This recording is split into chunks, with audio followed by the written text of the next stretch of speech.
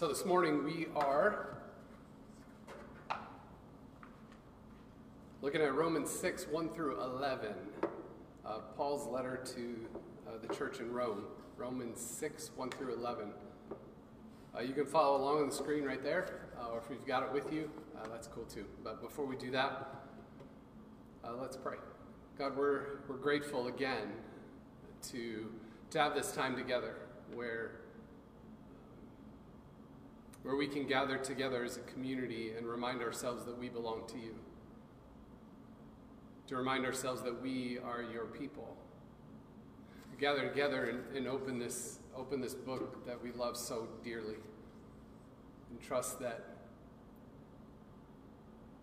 you, Spirit, will speak to us. And so we pray now in these next few moments that you would open us up in all of the ways that we need opening so that we can hear your word, so that your word, which we know is creative and generative and transformative, that it would change us again here in these next few moments. So speak to us, for your servants are listening. Amen. So Romans 6, 1 through 11. Listen to these words. What shall we say then? Shall we go on sinning so that grace may increase? By no means. We died to sin. How can we live in it any longer? Or don't you know that all of us who were baptized into Christ Jesus were baptized into his death? We were therefore buried with him through baptism into death, in order that just as Christ was raised from the dead through the glory of the Father, we too may live a new life. If we have been united with him like this in his death, we will certainly also be united with him in his resurrection. For we know that our old self was crucified with him so that the body of sin might be done away with, that we should no longer be slaves to sin, because anyone who has died has been freed from sin. Now, if we died with Christ, we believe that we will also live with him. For we know that since Christ was raised from the dead, he cannot die again. Death no longer has mastery over him. The death he died to sin once for all, but the life he lives to God. In the same way, count yourselves dead to sin, but alive to God in Christ Jesus. We'll go that far.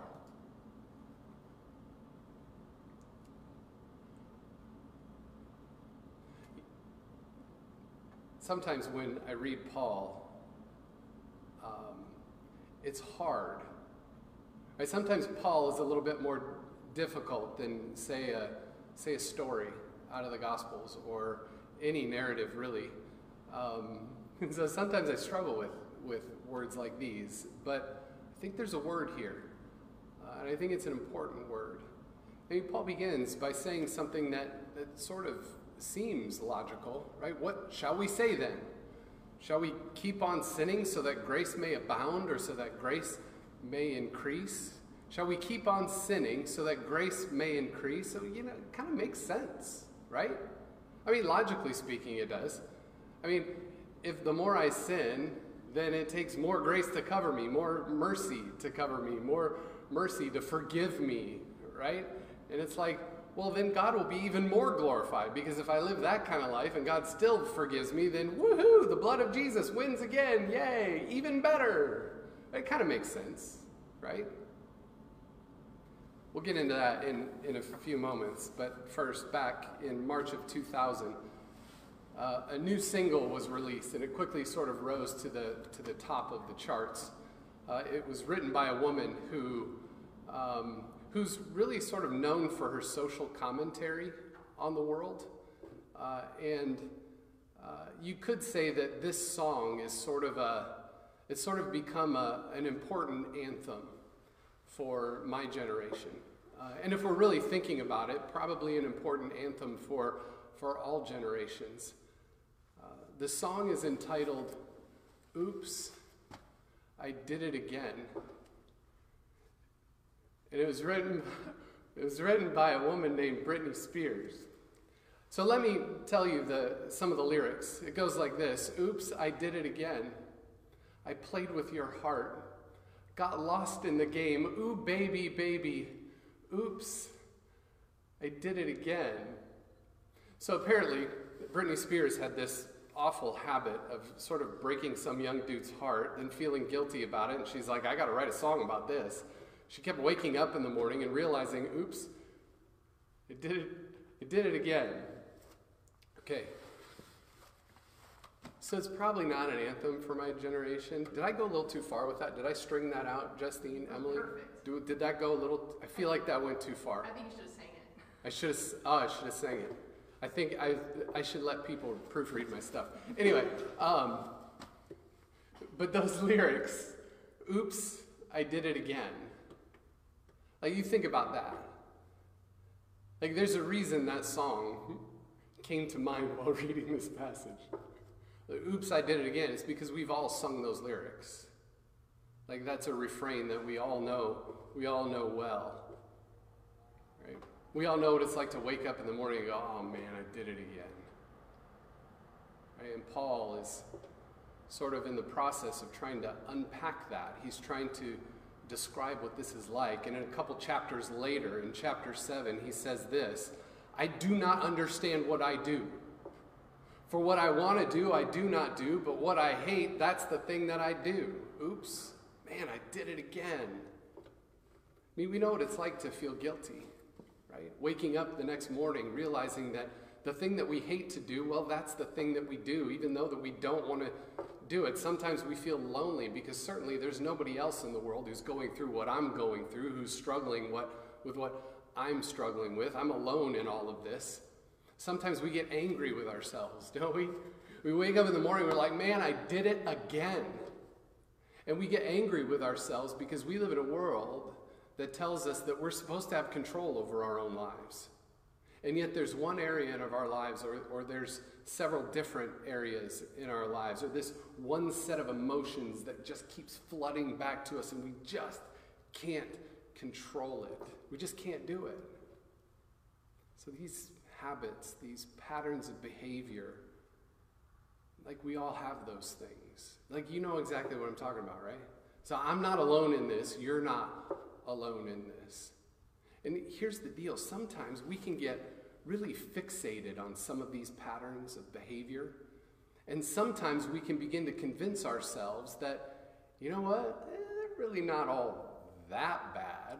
And we say, oops, I did it again, or man, I did it again, a lot less. And sometimes these things just sort of take over in our lives. In fact, some neuropsychologists believe that that's exactly what happened to the legendary World War I German flying ace, the Red Baron. He was in an accident, had a brain injury, and it caused a brain dysfunction that causes people to act in completely illogical ways, even if they know that the path they're taking will lead to death. And that's exactly what happened.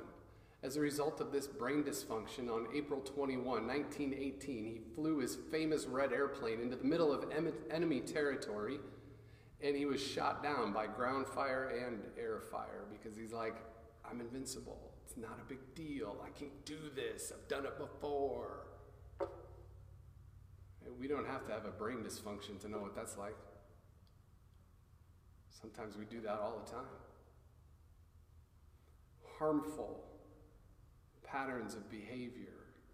Like, they have this ability to sort of, like they pop up in every different aspect, every different area of life, at home, at work, at play.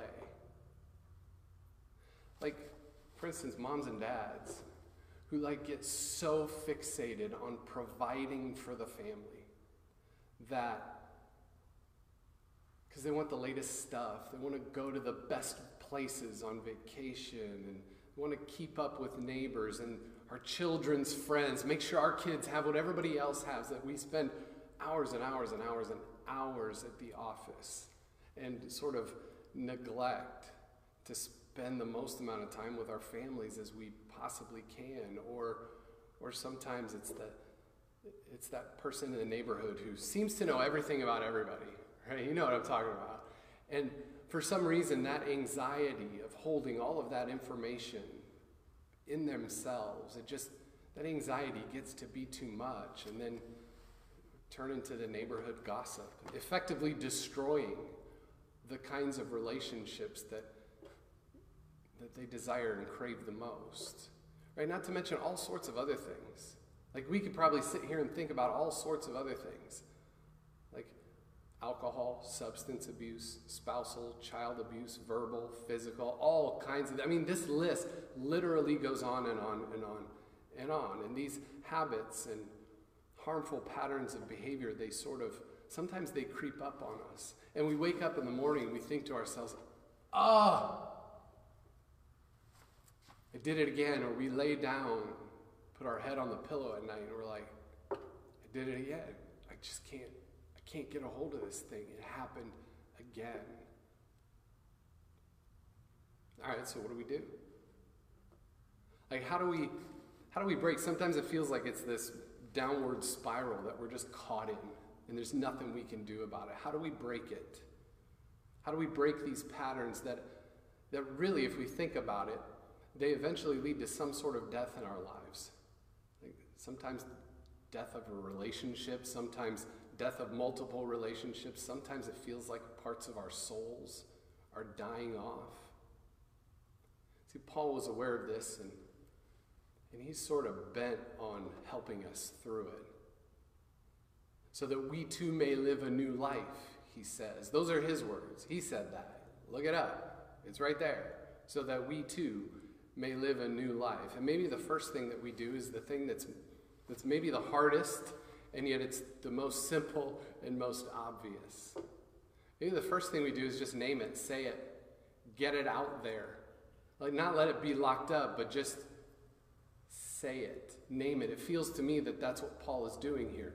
He says in verse 2, we died to sin, and yet how can we go on living in it, acknowledging that, we kind of caught up in this thing. And then again, a little later on, he says, I don't understand what I'm doing. He's just naming it. Like, I don't do the thing that I want to do, but the thing that I hate, that's the thing that I do. He just names it. He says it. And I think that might be one of the most important things that we can do. Right? It's important because as long as it's secret, as long as it's locked up inside of us, well, then it has power over us. And we often allow these things locked up inside of us to have power over us, to sort of manipulate us.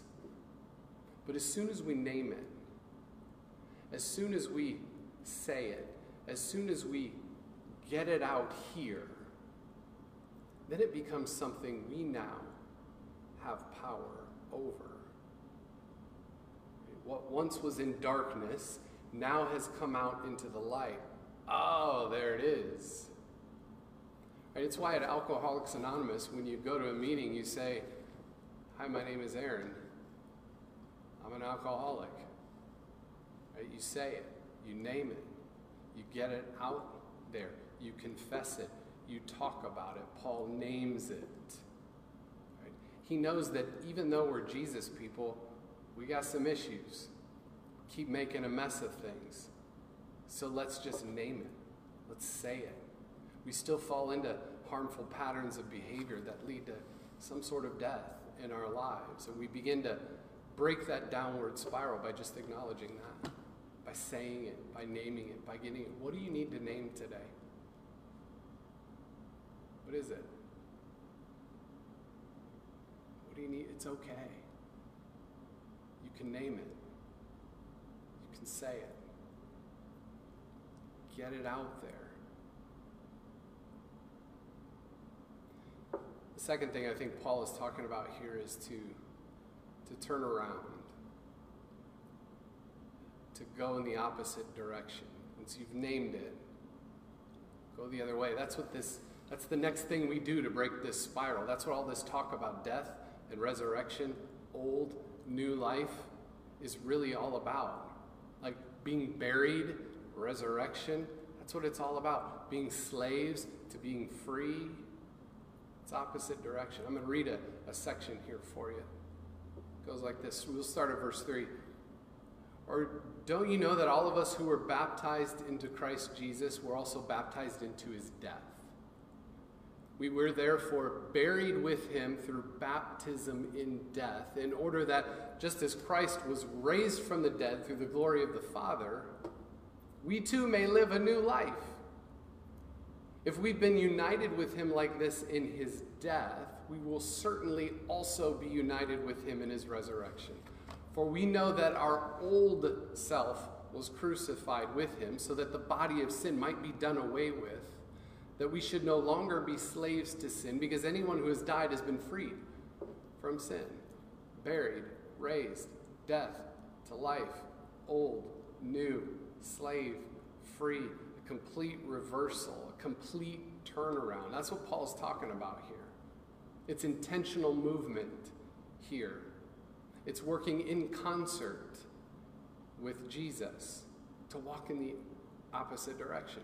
The old churchy word for it is repentance. That's what that means. Turn around. Go the other way.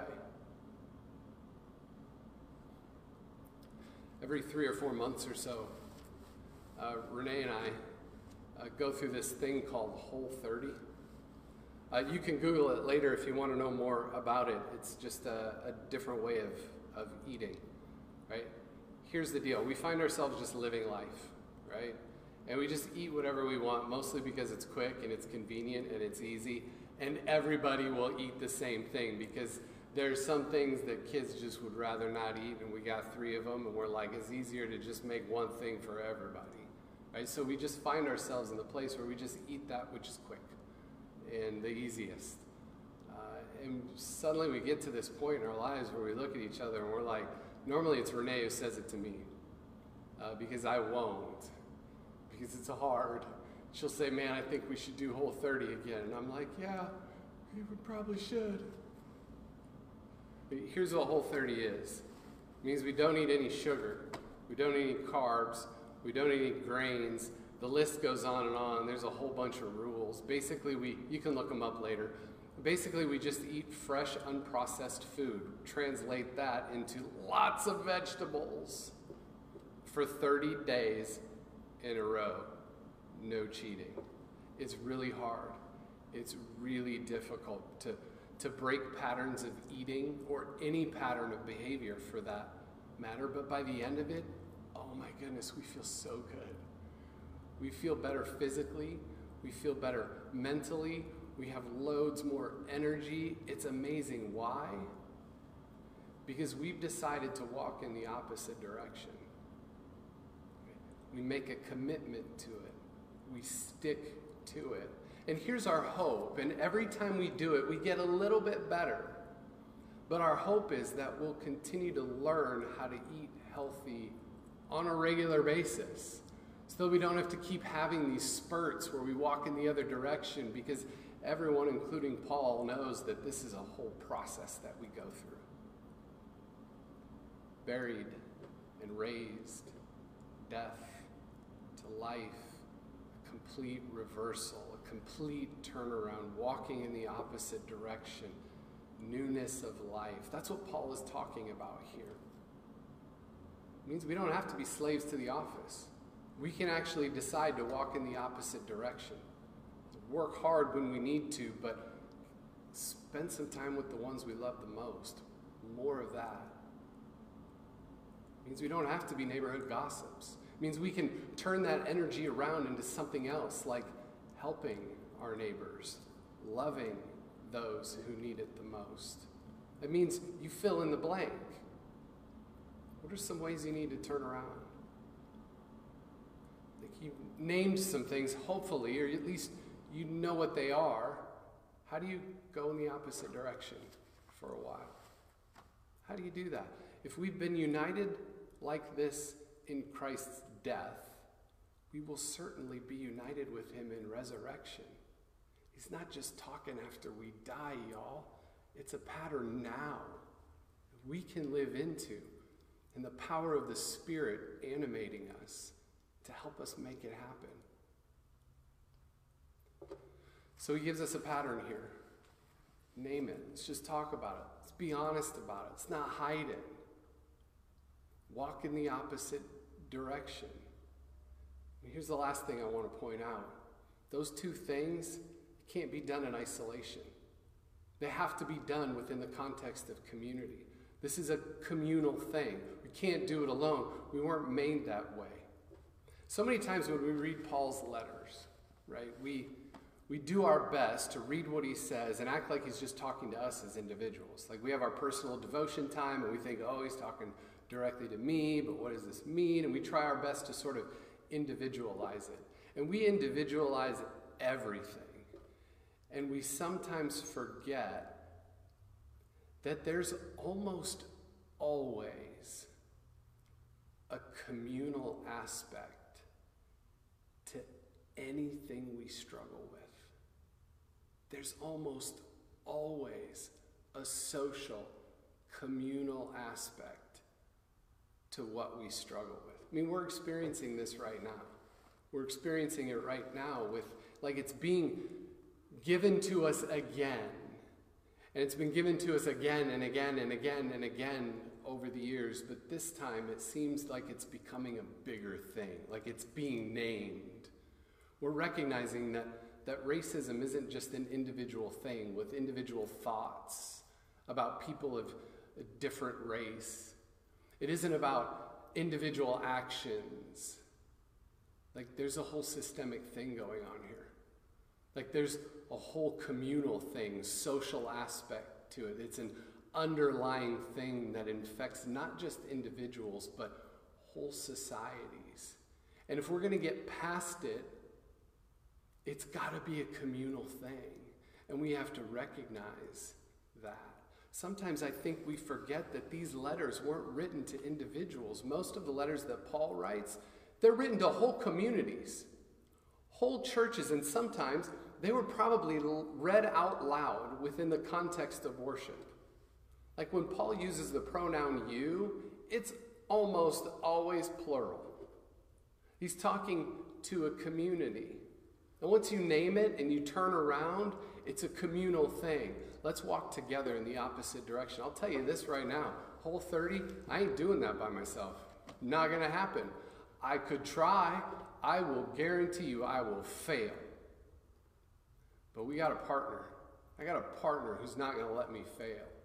And I won't let her fail. And we'll go through this thing together. So if we're going to break these downward spirals, if we're going to turn around, we got to do it together. It's got to be done within the context of community. It must be done together. We have so many things that we try to do all by ourselves. Don't go it alone. You don't have to go alone. You weren't made to go it alone. The other day, I think I was driving with Caleb. Now I'm feeling like it might have been one of my other boys. I think it was Caleb. Caleb, tell me when I get home. I think it was Caleb. We were driving along and we saw on the back of a truck one of those "How am I driving?" stickers. You've seen these? There's like a 1-800 number and then there's a reference number so you can let them know what kind of truck or what truck it is. And I joked with Caleb. I was like, I'm going to call that number. I'm going to be like, hey, the guy's driving great. It's perfect. Right? Because I guarantee you, they never get calls like that. I don't even know how that works anyways. They're literally someone sitting on the other end of the line just waiting for people to call that number. I don't know, like, is that their gig? No clue. I have no idea how that works. Right? But why do they have those stickers on there? Why do they have that? So that the people driving those company vehicles recognize that, yeah, man, people are looking. People are watching. People are noticing. I just thought about this. I now drive around in my van with a Renew Community sticker on the back of it. I drive differently, right? Hopefully I drove okay before, but now I'm representing a whole community, a whole group of people. There are cameras everywhere nowadays, right? In banks, in stores, in police vehicles, on their vests, all over the place. It seems like people are watching all the time. And everyone acts a little bit differently when we know there's an extra set of eyes on us. If you have a teenage driver, you can download an app on their phone that will track how fast they go, where it is they're going, and all of that stuff. And apparently it works. I'm just glad I didn't have that when I was a teenager. But all that stuff, the people who come up with these ideas, they're not dumb. Like, those are really smart ideas. They've recognized something about us people, about us human beings. They understand that if left on our own, we're not going to do anything. We're not going to change. But if we have an extra set of loving eyes on us, it does something to us. We're not alone. We're in this together. That's why this community is so important. And that's why it's so important to have a small group of people with whom you can share your struggles. That's why it's so important to have those loving relationships with people, so that when things get really hard, and they do get hard, they are now, we know we're not alone. So we all have a choice to make, really, as we think about our own lives. When we wake up in the morning thinking to ourselves, or when we put ourselves to bed at night, oh, I did it again. We can just let that day be another day, and we can feel guilt about it, feel shame about it, or we can say, you know what? I gotta name this. I gotta put it out there. I gotta turn around. I have to go in another direction for a while, and we can find someone who will struggle with us in our pain. Because that's one of the reasons why God gave us the church. That's why church is so important. That's why the people connected to a local community, that we connect with a very long time, over a very long period of time, so that we can form those deep relationships that last sometimes forever. God gave us the church, the called out ones, the gathered community. That's why God gave us that gift. Shall we go on sinning so that grace may increase? Paul's like, nah, man, that's ridiculous. That's the literal translation of by no means. Nah, man, that's ridiculous. Paul says, by no means. Because we have a grace that's greater than all of those things. We have a God and a community that'll never let us go. Will never leave us alone. Let's pray. God, thank you for all the ways that you speak to us in your word. We ask, God, that as your Spirit is speaking to us now, that you would show us those things, that you would give us the courage to name them, and to not be afraid to find somebody to walk with us through that pain, in that struggle, so that we can go in the opposite direction, so that we can experience healing, so that new life through your Spirit is absolutely possible. Make it happen in our lives, God. We want to resist it, but we ask that you would soften us up enough so that real change can happen by the power of Jesus and his resurrection. In Jesus' name we pray.